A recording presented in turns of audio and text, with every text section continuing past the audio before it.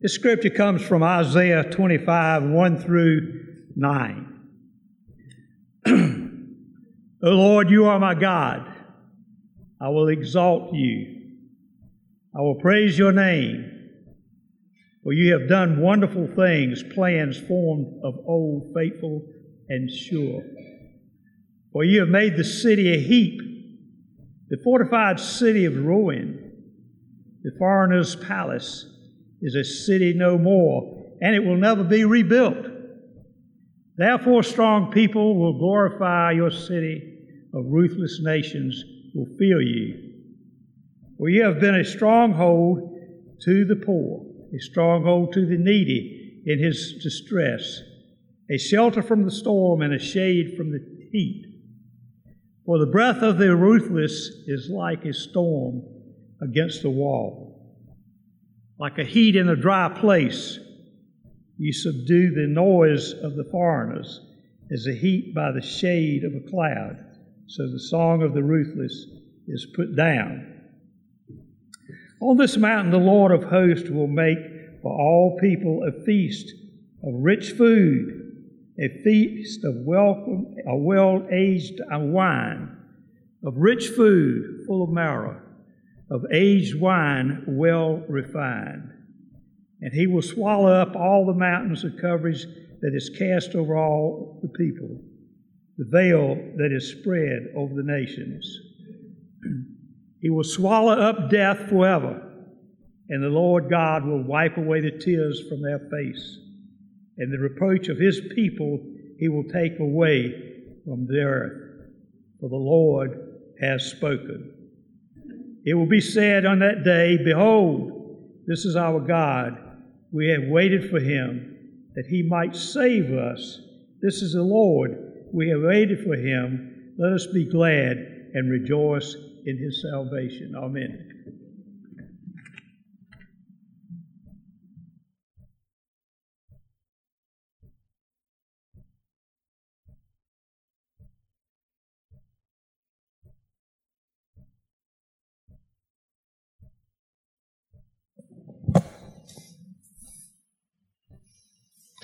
Good morning.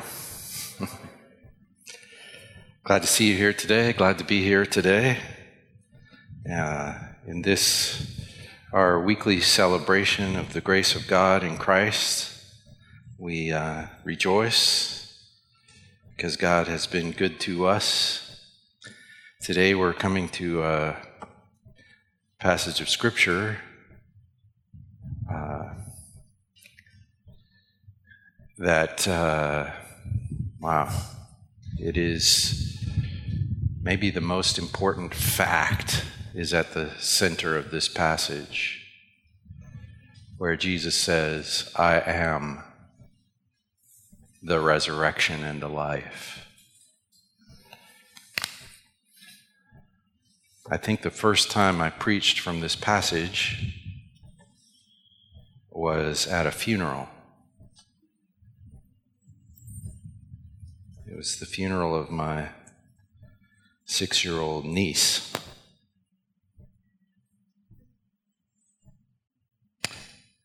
That was hard. And last time we noticed that Jesus waited.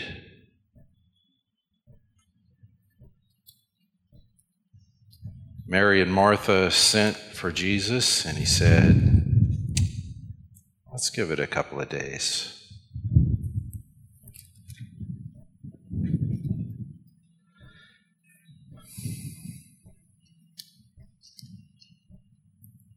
We sort of focused on the how long, O Lord, which there's an aspect of this. But the conclusion of where we left off in the story last time was Thomas, who said, let us also go, that we may die with him, this expression of trust.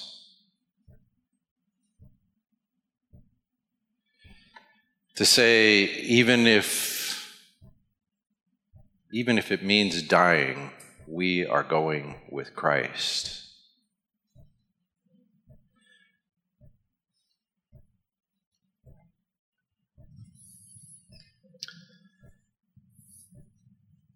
What Jesus is going to show us in the passage we're looking at today is, even if it means dying, it doesn't mean dying. He's going to say that explicitly.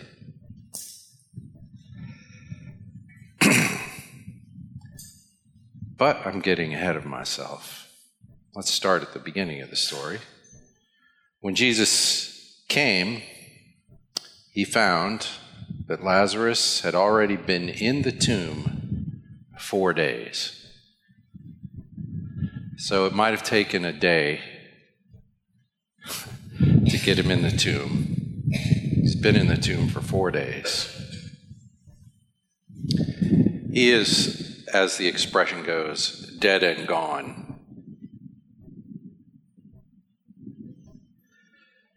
Bethany, this text says, was near Jerusalem, about 2 miles away.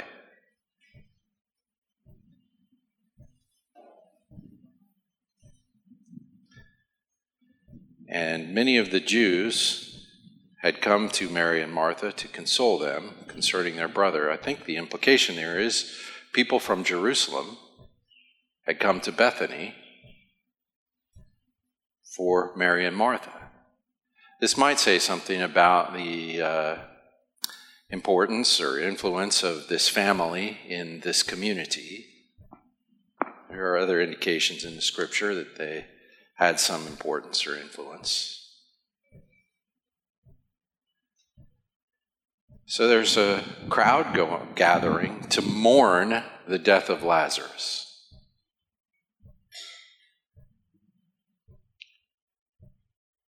So when Martha heard that Jesus was coming, she went and met him, but Mary remained seated in the house.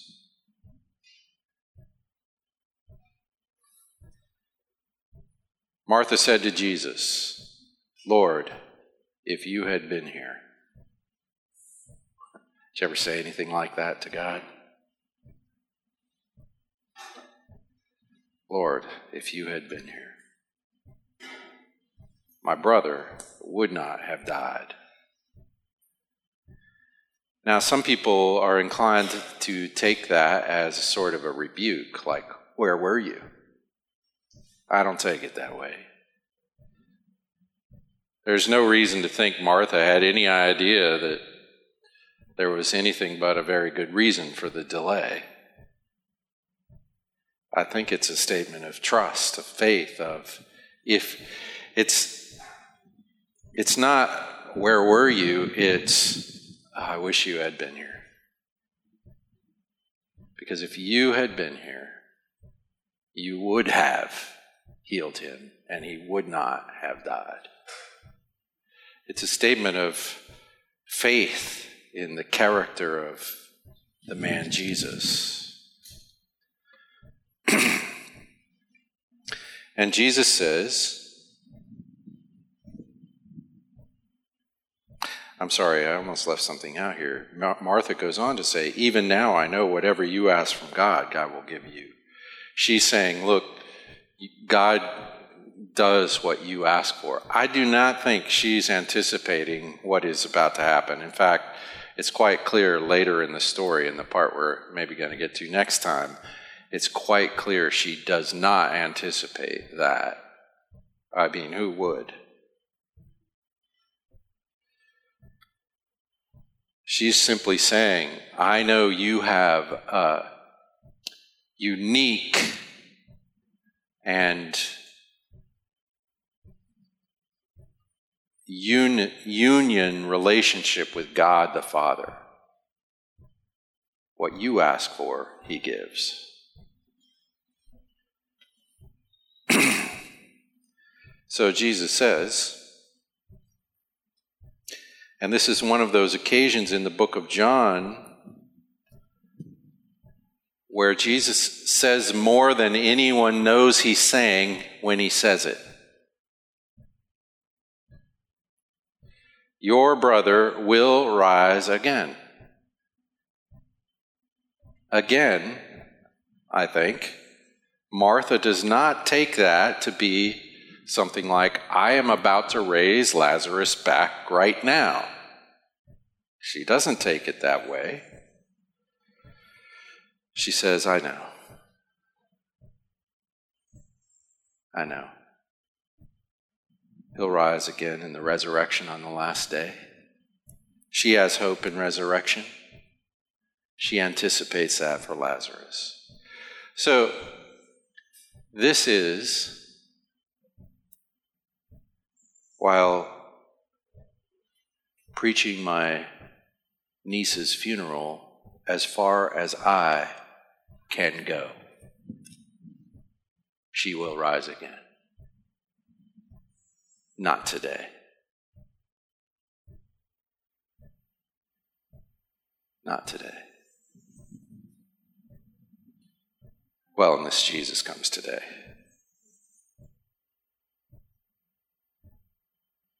I know that he will rise again in the resurrection on the last day. Well, that is, we're likely to take this kind of the wrong way now. Because that is actually the resurrection day. You know, Jesus is going to raise Lazarus from the dead, but he's not living now.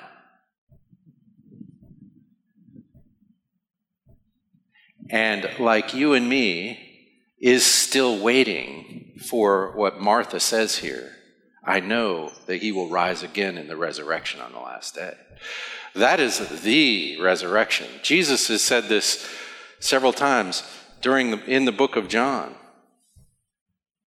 Chapter 5, chapter 6, several times it says, I will raise them up on the last day. Not this week, that day. And Jesus says to her, I am the resurrection and the life. Now, this is one of those 7 famous I am statements in the book of John. I am the resurrection. Not I am going to do the resurrection. Not I am going to make a resurrection. I am the resurrection and the life.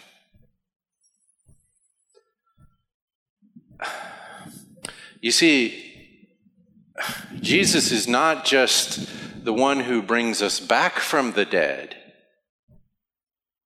He is the life we live following that. I am the resurrection and the life. Now, this reminds me of Romans chapter 6 or Ephesians chapter 2. I just want to read to you Romans chapter 6. Paul has preached the good news of salvation, justification by faith alone in Christ alone, by grace alone. And then he asks this question, what should we say then? Should we keep on sinning that grace may abound? He says, well, that's stupid. How can we die to sin and still live in it? Now, then he takes a deep theological dive in Romans chapter 6. He says, don't you know that all of us who have been baptized into Christ were baptized into his death? Baptized means closely identified with. In this case, it's always important when you see the word baptized to notice what it's in. And here, it's in Christ himself. As though the water of your baptism were Christ. You are identified with Christ. Like cloth being dipped into red dye, it doesn't come out green. You have been baptized into Christ, and you're baptized into his death. We were buried, therefore, with him by baptism into death.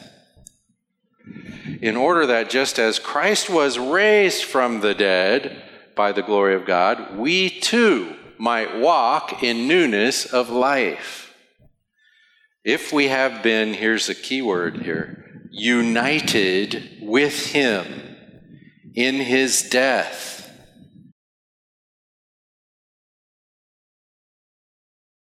we shall certainly be united with him in a resurrection like this. Like his, I'm sorry. We know that our old self was crucified with him in order that the body of sin might be brought to nothing, so that we should no longer be enslaved to sin. For one who has died has been set free from sin. Now, if we have died with Christ, we believe that we will, also live with him. We know that Christ, being raised from the dead, here's a key statement, will never die again. You see, the resurrection of Christ has a whole nother nature to the resurrection of Lazarus that day. The resurrection of Lazarus that day is a demonstration of the power of resurrection that Christ possesses in himself, which he has said a couple of times already in the book of John. The Father has given me life in myself. Well, Christ being raised from the dead will never die again. Death no longer has dominion over him. For the death he died to sin once for all, but the life he lives to God. So you must notice yourselves to be dead to sin. And that's his answer to the question. So should we just keep sinning then? No, he says you should notice sin has no power over you. You are dead to it. But alive to God in Christ Jesus. How are you alive to God? Because you have been united to Christ by God. You were united to Christ. You weren't even thought of by anybody yet at the time, but you were on the cross of Christ, in Christ. If you have trusted him, you are united to Christ. This is a very important, though maybe a little bit obscure, doctrine of Christian faith. Our union with Christ. He goes on, he says, so don't let sin reign in your body, in your mortal body, to make you obey its passions. Don't present your members to sin as instruments of unrighteousness, but present yourselves to God as those who have been brought, not will be, have been brought from death to life, and your members to God as instruments of righteousness. For sin will have no dominion over you. What is the dominion of sin? Death. Sin will have no dominion over you, since you are not under law, but under grace. This is very similar to what he says in Ephesians chapter 2.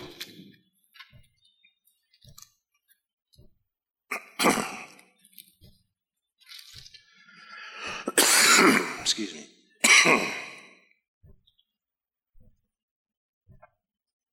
He says, you were dead in the trespasses and sins in which you once walked, following the course of this world, following the prince of the power of the air, the spirit that is now at work in the sons of disobedience, among whom we all once lived in the passions of our flesh, carrying out the desires of the body, the mind, and were by nature children of wrath like the rest of mankind. But God, being rich in mercy because of the great love with which he loved us, even when we were dead in our trespasses, made us alive together with Christ. By grace you have been saved, and raised us up with him, and seated us with him in the heavenly places in Christ Jesus, so that in the coming ages he might show the immeasurable riches of his grace in kindness toward us in Christ Jesus. How do you receive the kindness of God? In Christ. How do you receive the grace of God? In Christ. How do you receive resurrection? You participate in the resurrection of Christ.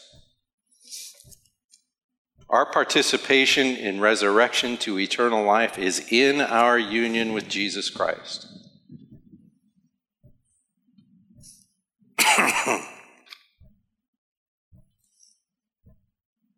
Jesus goes on.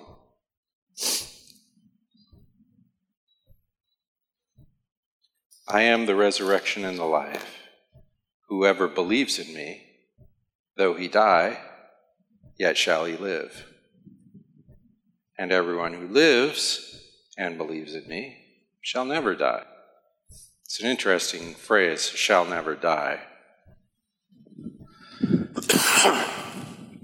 It really says something like this: shall never die forever.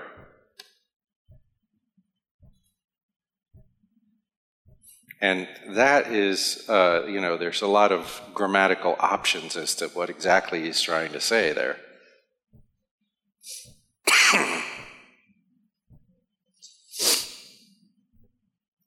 I think he means that someone who is alive on the day of resurrection will never die.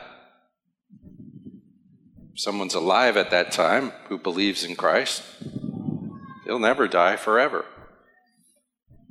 He might also mean just exactly the same thing as what he says in the previous line. Even if he does die, he won't really die.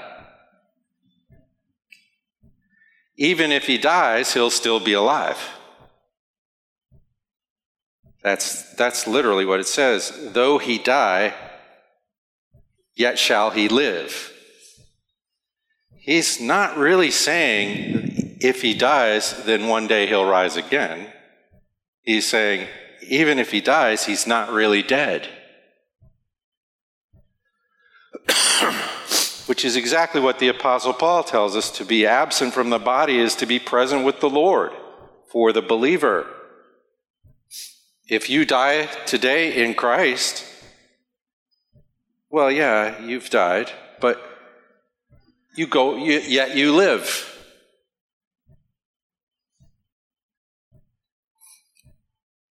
Whoever believes, even if he dies, will live. Whoever lives and believes will never die. No, not die, forever. Those who are united to Christ don't die, even when they die. You got that?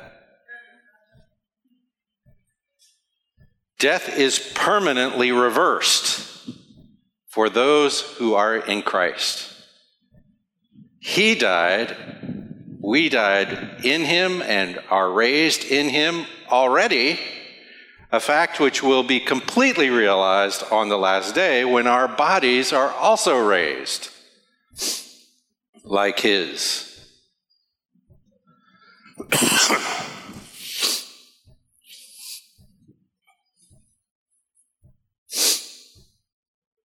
Sorry. Those who are united to Christ don't die even when they die. Death is permanently reversed for those who are in Christ, a fact that is present now. That's the way we are encouraged to live in Romans chapter 6. Live in the recognition of that thing that is already true. That we have died to sin in our union with Christ, and we have been raised to a new type of life in our union with Christ. And that fact will be completely realized one day. And we will experience the same resurrection of the body that Christ experienced into a bodily life. This same body, the one that dies, is going to be raised in such a way that it is no longer subject to death whatsoever. So, Jesus says, whoever believes in me, though he die, yet shall he live, and everyone who lives and believes in me shall never die. And then he says, do you believe this?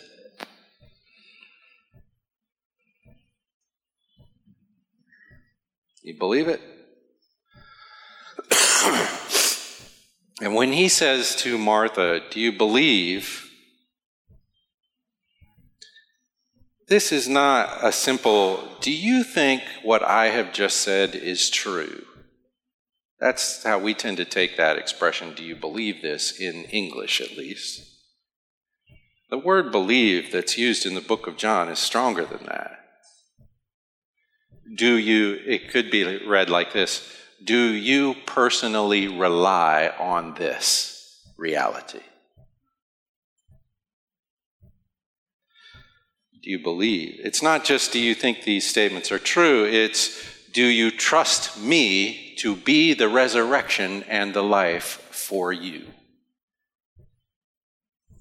And that's the question for us even now, or for anyone dealing with Jesus. It's not, do I think Jesus is a real character of history, or do I think what he says here is true or as opposed to false? It's, do I trust him to be resurrection for me? That's exactly what Paul is encouraging us to do in Romans chapter 6.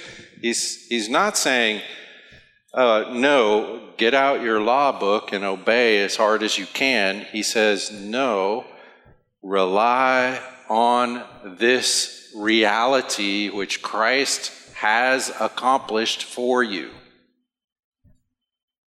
And you are in him.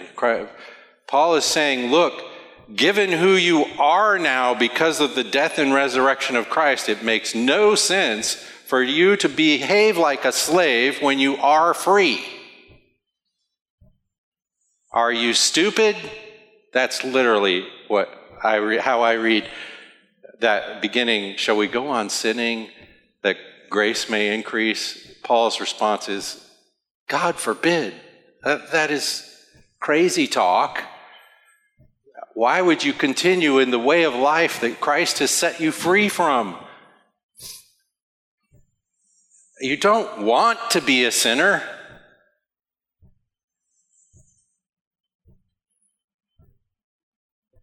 And now, because the new life that you have in the Spirit in Christ, the new life that you are already a participant in, purchased by the death of Christ and guaranteed by the resurrection of Christ, you're free.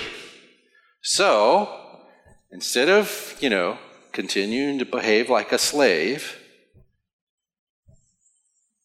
offer yourself to God, and He will use you as an instrument of great goodness, of righteousness. So the question is always, do you believe in Him? Do you trust in Him? Do you rest yourself in the work of Christ and not yours? We always begin in the Christian life, every day, all day, always begin in a position of the assurance of the work of Christ.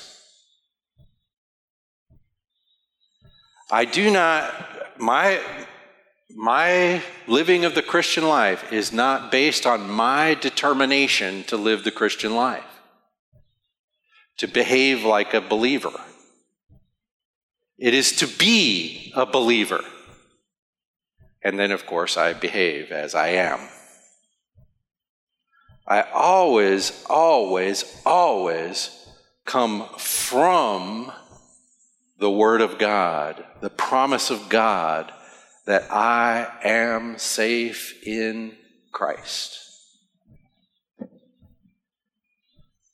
This is always the question. Now, we already know Martha believed, and he's saying, do you believe? Look, we're Christians. We believe in Jesus. And yet, the question for us remains, do you believe? This is always the question. If you're worried about your behavior as a Christian, the approach to that is not some sort of behavioral therapy. Not, okay, I'm going to be good, and if I am good, I'll reward myself, and if I'm not good, I'll punish myself. Nothing like that. It's to remember who Christ is, the resurrection and the life. And it is to trust in that, first of all. Now, this remains the question because we're always forgetting. And we ask dumb questions like, you mean I could just keep sinning and get away with it? To which Paul says, that's a dumb question. You don't want to keep sinning, right? You really want not to sin, right?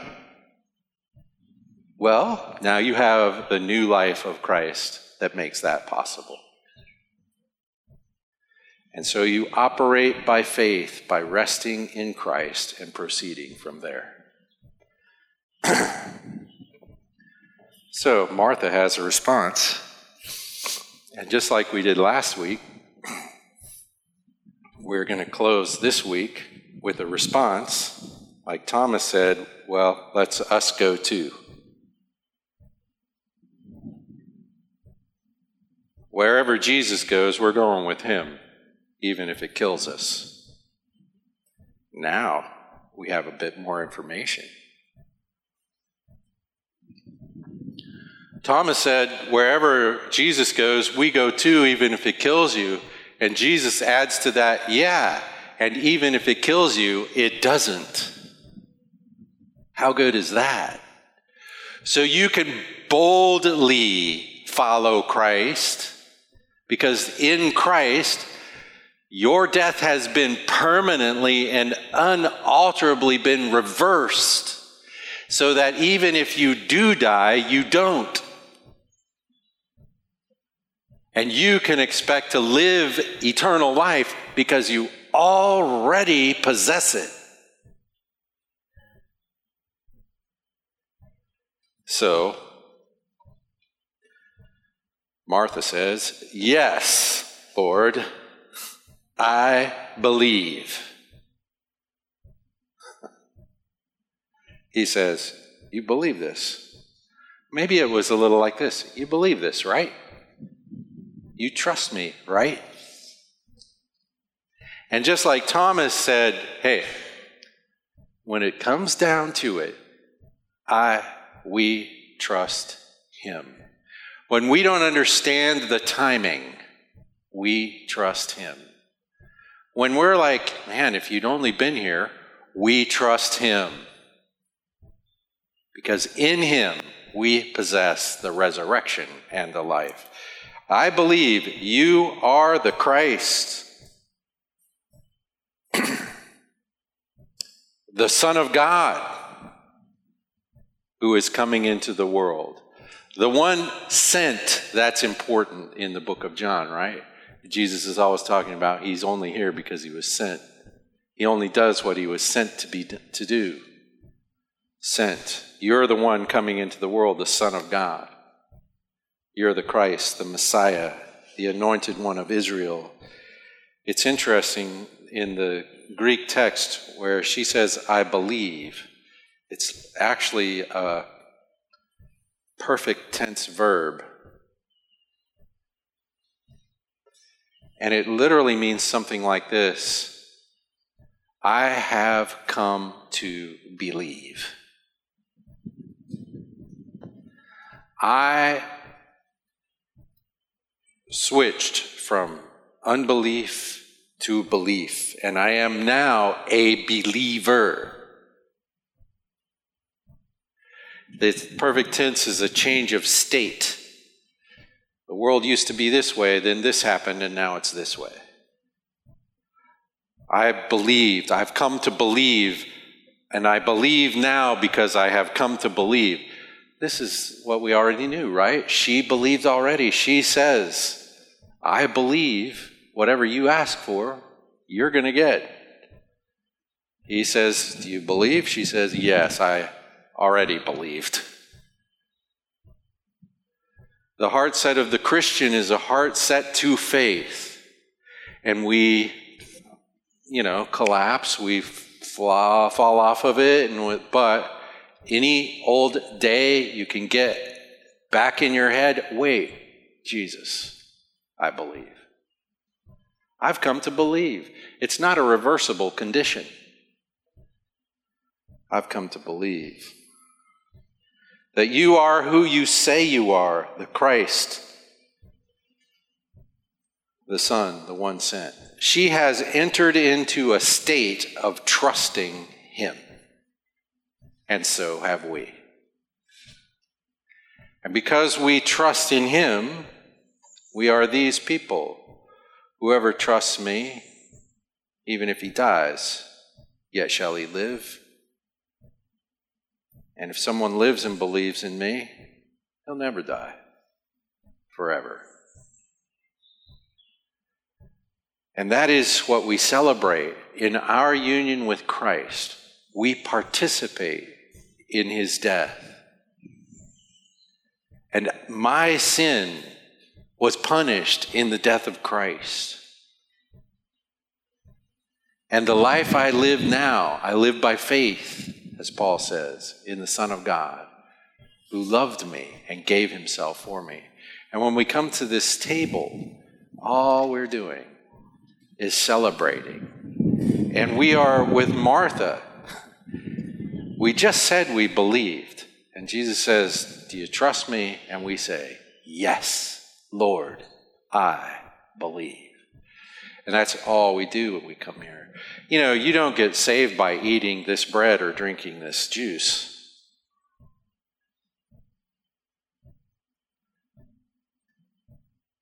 It's not a participation in this ritual that saves us. It's the thing this ritual represents, the death of Christ. And so we come to the table to celebrate our salvation through his sacrifice. Not to gain it, but to rejoice in it. It's a feast, a celebration. There's no necessary preparation for it then, other than to recognize Jesus in it. There's no, you don't have to get right to come to Christ. Coming to Christ is getting right. He is the resurrection and the life, not your promise of doing better first. So when you come to the table, you just come to the table with empty hands. It's an emblem of receiving something by grace. That means for free. There's no price. So if you are a believer, this is for you. If you don't trust Christ, this is a meaningless bit of nonsense. So don't bother with it. But if you are a believer, let us celebrate together. Father, we give you thanks for the goodness that you have exhibited to us in the person of Jesus, in the work of Jesus, in the words of Jesus. As we come to the table today, we celebrate this reality. We rejoice to know that it is finished, It's not a work for us to accomplish, but a work for us to rest in. Father, as we come today, we rejoice in that amazing grace. Amen.